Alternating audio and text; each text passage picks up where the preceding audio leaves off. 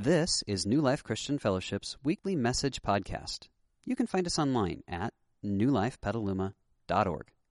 And now, this week's message. Well, good morning, everybody. Would you stand with me? I just want to lead us in prayer. Father, thank you that we can gather in this place and that you can speak to us and you have a message for us.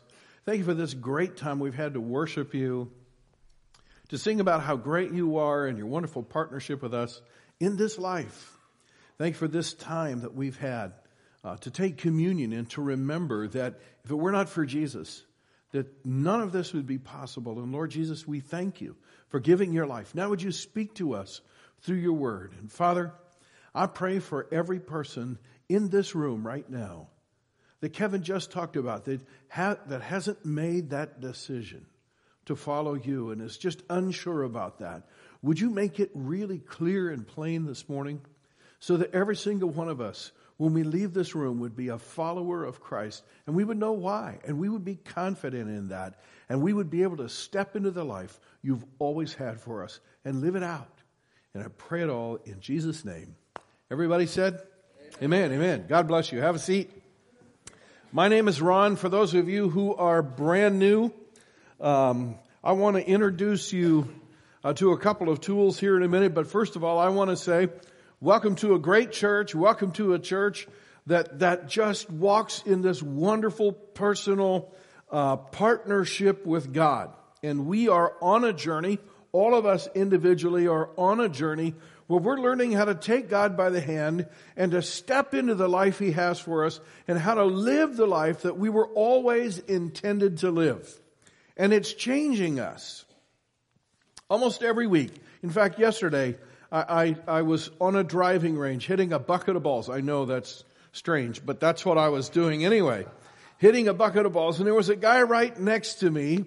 And I just started chatting with him. And he said, "Hey, what do you do?" And I said, "Well, I'm a pastor." And he said, "What church?" And so I told him the church. And he said, "Tell me about your church." He said, "I haven't gone to church my whole life."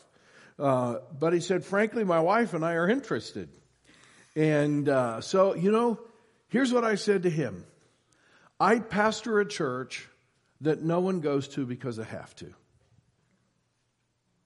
The only people that go to this church are people who really want to. And the great thing is it's changing our life. That's why we want to go. Because it's there that we connect with God and we learn this wonderful life that He has for us. And he looked at me and he went, "Wow, that sounds good." So, for those of you who are brand new, welcome to that journey. That really is who we are, and that's what God's doing in our lives. And let me give you a couple tools that will be really important as you come along with us in that journey. And the first is this long, skinny card that you found in your program. It's called a Connect card. You'll see it on this side that has the color on it. On the front side, the Start Here side, there's a place down there for you to put your name and your email address. We all do that every week, but here's why this is really important. It gives you the opportunity to connect with our staff. It gives you the opportunity to ask us to pray about something in your life. It gives you the opportunity to request information about what God might be doing in the church, about ministries the church has. It gives you the opportunity in the middle to even respond to the teaching that we have this morning. That's why it's called a Connect card. So for right now, put your name and email address on the front of it and just hang on to it. At the end of the service, we'll be collecting those.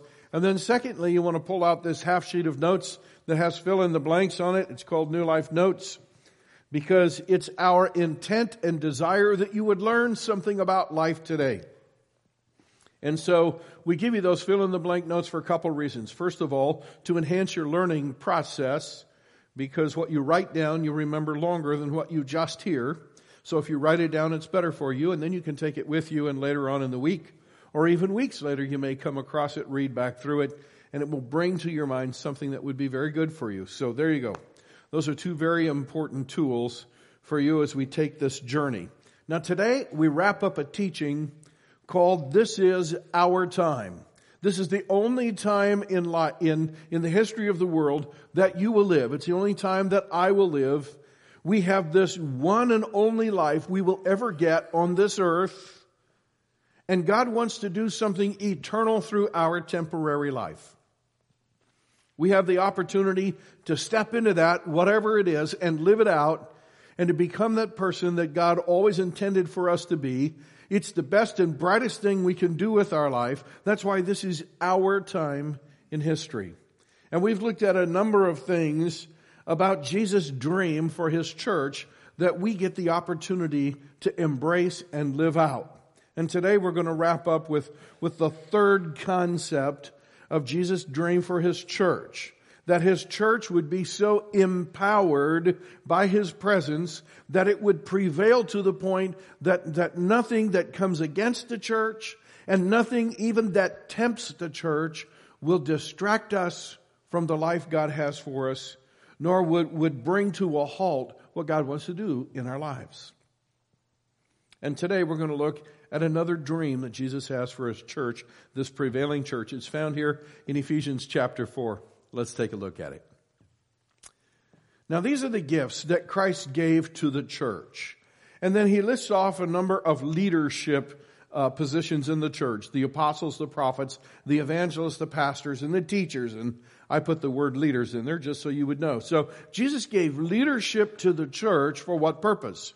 Now their responsibility is to equip or train or develop or mentor God's people to do His work and build up the church, which is the body of Christ. Now this will continue until we all come to such unity in our faith and knowledge of God's Son that we will be mature in the Lord. In other words, there's a whole growth and development process that's to be going on in our individual lives and in the church as a whole. Now he says, the result of this is that we will be growing in every way more and more like Christ, who is the head of His body, the church. And then he sort of wraps this whole thing up with these last two sentences. He makes the whole body fit together perfectly. It's sort of the opposite of what Kevin just described when he talked about that new boot he got. It did not work together perfectly, right? But when the church is doing what Jesus called it to do, it works together perfectly as each part does its own special work. I want you to underline that if you would please. As each part does its own special work. It helps the other parts grow so that, and here's what you can underline again, the whole body is healthy and growing and full of love. Wow, those are three wonderful descriptors of the church when the church is functioning the way that Jesus dreamed. It would be healthy. It would be, you know what that means? That when you come into the church, there's something that resonates with your spirit that says, wow, this feels right. It feels healthy. It feels good. So it would be healthy. It would be growing. That means that the people in the church would be growing and maturing individually. It means the church as a whole is growing and maturing. And it also means that even numerically, the church is growing and expanding the kingdom of God. So it would be healthy and growing. And last of all, it would be full of love. Not just have some love, not just have some selective love, but it would be full of love. Wow. Today we're going to talk about a church that prevails by building synergistic partnerships. And we're going to talk about two partnerships that are the basis for what goes on in a healthy church. And I'm going to give you the whole sermon in 4 words. I think you can remember these. I'm going to have you say them after I give them to you because I want them to sort of resonate in your mind throughout the rest of the week. It's each one as one. Can we say that together? Each one as one. There's a whole dynamic to the church that's about each one of us individually. And then there's a whole dynamic in the church about all of us working together as one. You saw it in the scripture that we just read. It said, as each part does its own special work. That's the each one. then the whole body is healthy and growing and full of love. That's the as one part. So now let's explore the each one thing. In Petaluma, every fall, we get a front row seat to something that I consider pretty spectacular. Our little town gets invaded by thousands of birds on their way south. You know what I'm talking about? And just one day, they show up by the thousands, and I don't know what it is that calls them. I know they're migrating south, but they show up and then they will all decide to land in the same tree. Have you seen that? And that tree just buzzes with activity. Monica and I call that a bird tree. Because just filled with birds. You know, God picks up on that.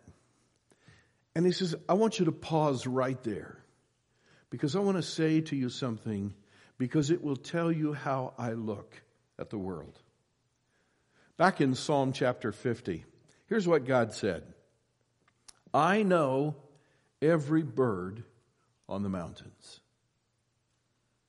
I know every bird on the mountains. Perhaps that's what Jesus had in mind when He was teaching in the Sermon on the Mount. And He said, look at the birds. They don't plant or harvest or store food in barns, for your heavenly Father feeds them. And then He asked the question, and aren't you far more valuable to Him than they are? I want you to hear this clearly. When God looks at the world, God never sees the world as a teeming mass of 7 billion people. He doesn't. When God looks at a bird tree that has hundreds of birds in it, when I look at a bird tree, I see a bunch of birds, right? And I hear a bunch of birds chirping, and that's it. When God looks at that tree, do you realize that God knows every one of those birds? He knows what they like individually. He knows what they don't like individually. He knows every close call that each one of those little birds has ever had in its life. He knows who the mother bird was. He knows who the father bird was. He knows where that little bird's going. He knows every bird. Now, if we take that and we extrapolate out of that what the psalmist is teaching us and what Jesus is teaching us and what we learned out of Ephesians chapter 4, it kind of comes down to 3 principles. And boy, these are so good because they form the whole foundation that you and I can step into this wonderful God-oriented life with tremendous confidence because we know these 3 things. And here's the first one, and that is, you matter.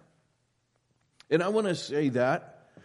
I want to say that in a more full form. Not only do you matter, you have your place in God's heart. I want you to think about this for a minute. God knows the color of your eyes. Now, think about this. Not because it's locked away in the data bank of His mind and it was registered when you were born, when I was born on August 15th, 1951, that there was an entry made in God's data bank that said hazel eyes. You know how God knows the color of my eyes? He looks into them every day. He knows me. He knows everything about me. He knows what I love. He knows who my mom is. He knows who my dad is. He walked with me through my childhood. He saw me when the kids at school laughed at me and spit on me and hit me and called me names. He ministered healing in my life to overcome that later. He knows me. Friend, God looks in your eyes every single day. And even if it were possible for him to forget the color of your eyes, he would just look in them again. You have your place in God's heart. God wants you to know that. When you come to church, this is a family gathering of God's kids because God's here. It's his place. The second thing it means is not only do you matter, you have your place in God's heart, but even your place matters. Okay? You belong in God's kingdom. You remember the story of King Arthur and the Knights of the Round Table? And every single knight had his place around that table. And if the knight wasn't there, did someone else sit in their place or was it empty? It was empty. Do you know you have your place at God's table? And he doesn't let anyone sit in your place. It's just yours. There's a place in his kingdom for you. It's reserved specifically for you. And God doesn't let anybody sit in it but you. You know what that means? If you don't show up, that chair is always empty. Because that's your place in God's kingdom. That's why a while ago I prayed that every single person that's in this room this morning would come to understand that and could step with confidence into this wonderful life that God has for you, because that place is still there for you. And God's praying, and so am I, that this morning would be the day that you took your place at his table. And you said, I'm in. The third thing it means is this: your purpose matters. You have a purpose in God's great plan. And just like no one else can sit in your seat at his table, no one can step into your purpose in his plan. Because it's a purpose tailored specifically around the gifts and talents and passions and drives and desires and abilities and experiences that you've had. And no one else in the whole world has had that combination, because that combination was specifically designed for this purpose. And that one and only life that you've been given to live on this earth has an eternal purpose attached to it. And if you don't step into that, two tragic things take place. Number one, you miss the life that was supposed to be yours. You live in something else, but you miss the life that was supposed to be yours. And number two, whatever it was that God wanted to accomplish through you is not going to get done. Because that's your purpose. And one of the great things about getting in with God is you find out what that purpose is and you begin to live it out. And when you begin to live it out, believe me, it's a great life. You feel healthy, you feel growing, and you feel full of love, because it's the best and brightest thing you could ever do with your life. Now, at New Life, one of the ways that we explore this individual relationship with God, this personal relationship with God, is through our life groups. And we are getting ready this week to begin a whole season of life groups. And I have a little trailer because I want to tell you this.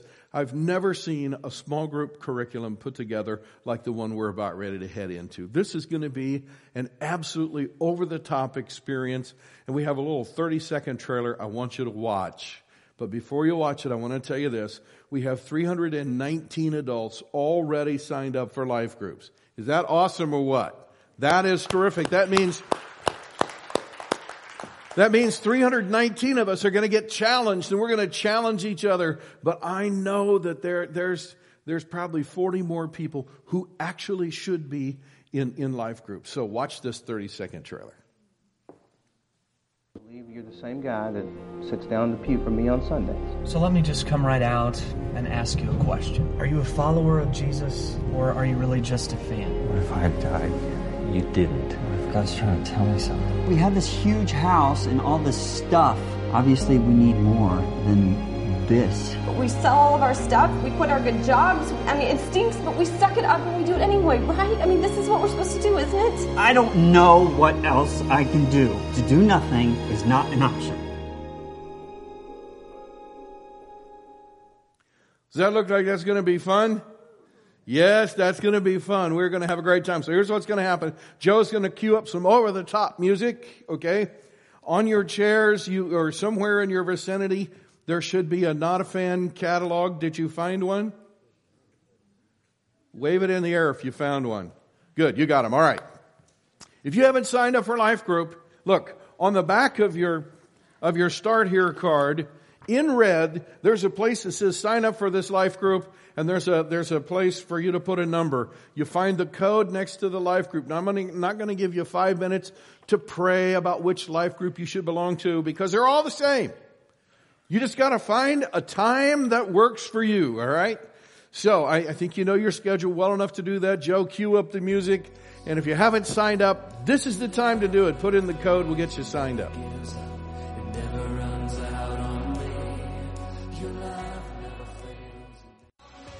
All right. It's going to be a great time. By the way, some of those, I think our first group might even be meeting even as we are in here this morning. So they're getting a jump on the gun. It's going to be a great time. I am super excited about that. And I can tell you this. When we are done with this, there's only going to be 2 groups of people in our church. Those who are closer connected with God and those who wish they'd been part of the life groups. That's just how that's going to work. So I want you to get in, so jump in. Now listen, we've been talking about each one and the importance of each one of us individually, where we are all equally welcome and invited. We all have our own place, our own purpose in God's heart and all that stuff. Now let's talk about the as one part, because it's just as important. And that is this unity that God calls us to in the church. Let's go back to our birds that are going to invade our town over the next few weeks. They not only come and land in the trees, but every once in a while, they take off and fly. You've seen them, right? Thousands of them will fly, and they rise, and they swoop, and they dive, and they do it all in perfect unison. It's like there's a master controller up there with the joystick, right? Controlling all of their wings. Have you ever looked at that and just gone, how do they do that? It's amazing. You know something? That's a picture of Jesus' dream for His church. That His church would be so bound together in unity that we would move together. And that when the master controller says swoop, man, we all bank and swoop. When the master controller says dive, we all dive. When the master controller says rise, we all rise. And the amazing thing about those birds is they're only a foot or so apart, maybe not even that far apart. Have you ever seen them run into each other in that formation? Never. It's truly an amazing thing. And that was Jesus' dream for His church. He put the word picture right out there in nature so we could see how it works. So let's talk about that. There are 3 great principles that have to do with unity. And the first one is this, and that is our unity has to be more important than our personal preferences. And I'm going to draw you a couple of diagrams up here to illustrate this.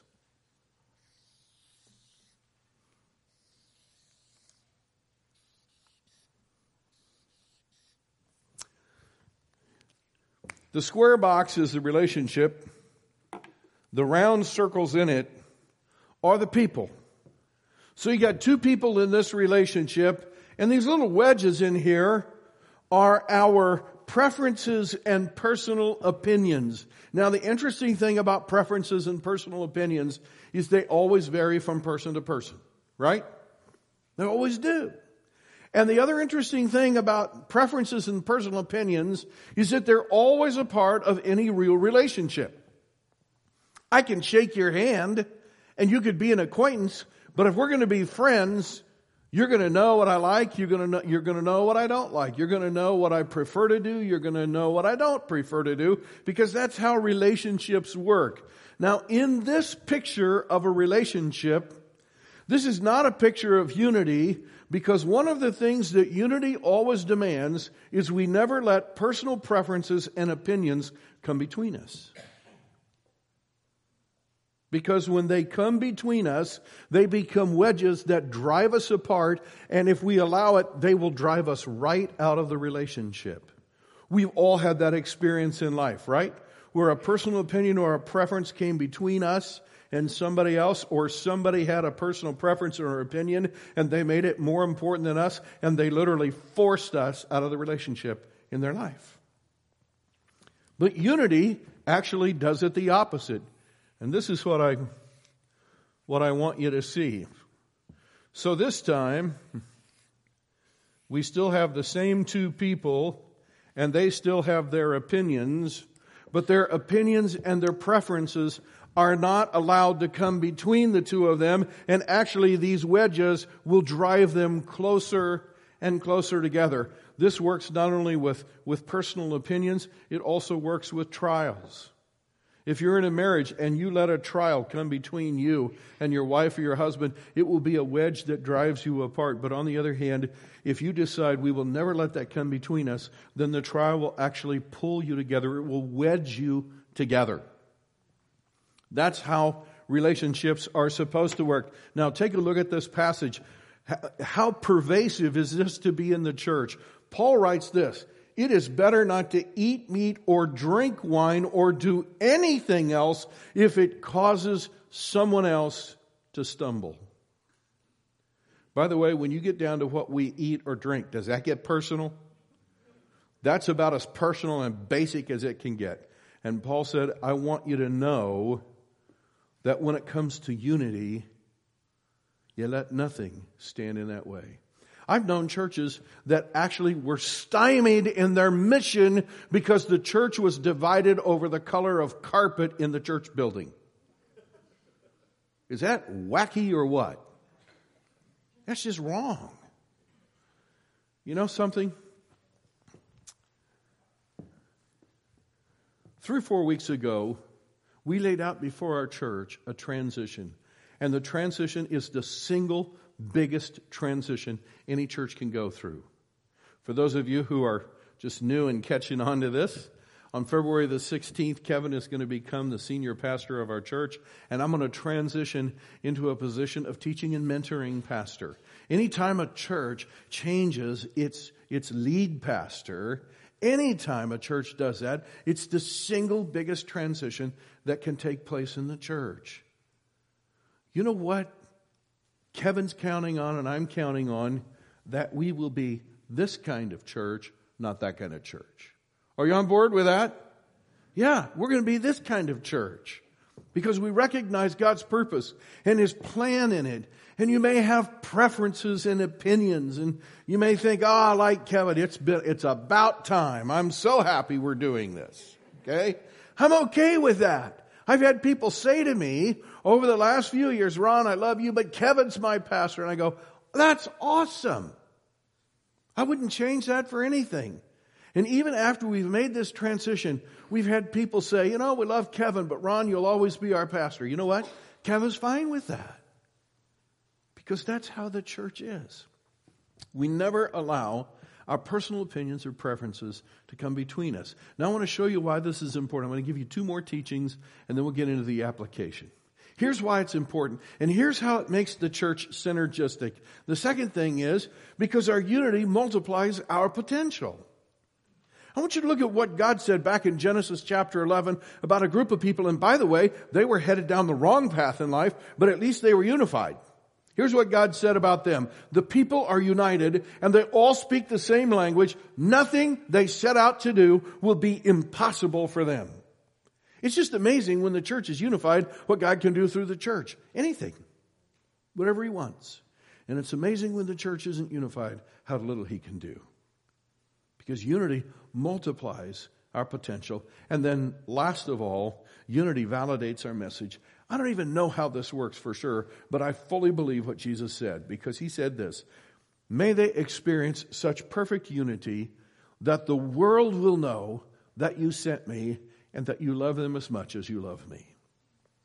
There's an amazing thing that happens out in the world where people are unsaved and separated from Christ, but they're still watching the church, and they still interact with Christians, and they still rub shoulders with people who go to church. And when they sense in those people love and unity and a genuineness and an authenticity and a lack of a power struggle, and they realize that the church is not a dog-eat-dog place, but it's just this wonderful place of love and unity, there's something about that even people who are separated from Christ find completely refreshing and attractive. And it says to them that what those people have is authentic. It validates a message. And so this morning, let's say it again. What are the 4 words? Each one as one. Let's say it out loud. Ready? Each one as one. That's how we live. That's how we roll. Now, here's how we can apply it. Number 1 is by those of us who are not Christians yet. It's time for us to get on board, to recognize I have my place in God's kingdom, that I matter to Him, and I have a purpose in His plan, and it's time for me to step into that and get off the sidelines and have more of a mindset that is, put me in, coach, I'm ready to get in the game. Okay? So if you're going to make that decision, today is the day to make it. I'm going to lead you in a prayer in just a minute. Secondly, if I want to walk with this, I can find my place in ministry. Because again, you might have made the decision to become a Christian, but if you're still just sitting on the chairs, you're on the sideline. If you don't have a ministry that you're working in right now, it's time for you to get in the game. And in our church, we have a thing called Test Drive, which allows you to try any ministry in our church for one day to see if you like it. No strings attached. It's a great way to test drive any ministry.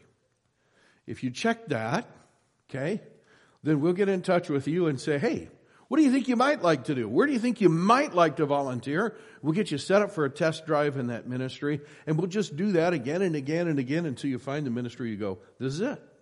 This is what I know God wants me to do right now. And then last of all, give up a personal preference for unity or love.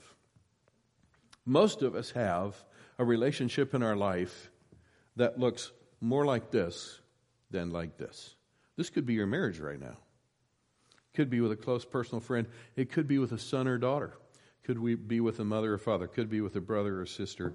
It could be with someone in your ministry. It could be anybody. And it would be time for you to say, I might not be able to control this wedge, but I can control this one because this one belongs to me. I can take this wedge and move it over here. You know what that means? You got to release all expectations regarding that. It means you literally give up that preference out of love for that person. Okay? I want to pray. Father, I'll pray for my brothers and sisters who are not Christians yet. God, would you give them grace right now to say, I'm in. I'm ready to step into that. And friend, if you're ready to make that decision, I want to give you a short prayer, and I want to ask you to pray it right where you are in your heart and your spirit to God. And I want you to check it on the back of the Connect card. Here's the prayer. Father, I know that you know me. I know I have a place, my place in your heart. I know I have my place in your kingdom and at your table. And I know I have my purpose in your great plan. Today, I accept all three. I ask that you forgive me of my sins through your Son, Jesus, who makes this possible. I take my place in your kingdom today by becoming a follower of Jesus. And I pray it to you in Jesus' name. Amen. I want to pray for the rest of us. Father, would you give us grace to know every preference we should set aside in order to bring deeper and a greater sense of unity in those troubled relationships in our lives. so that we could have more and more unity as we walk together in this life, in our families, in our friendships, and most of all, in our church. And then, Father, would you give us grace to get up off the bench and get into ministry and to be working in your kingdom so that we could live out that great eternal purpose you have for us. Would you call each one of us to that? I pray in Jesus' name. Amen. We hope you enjoyed this week's message. You can find more information about New Life, including contact information, at newlifepetaluma.org. Thanks for listening.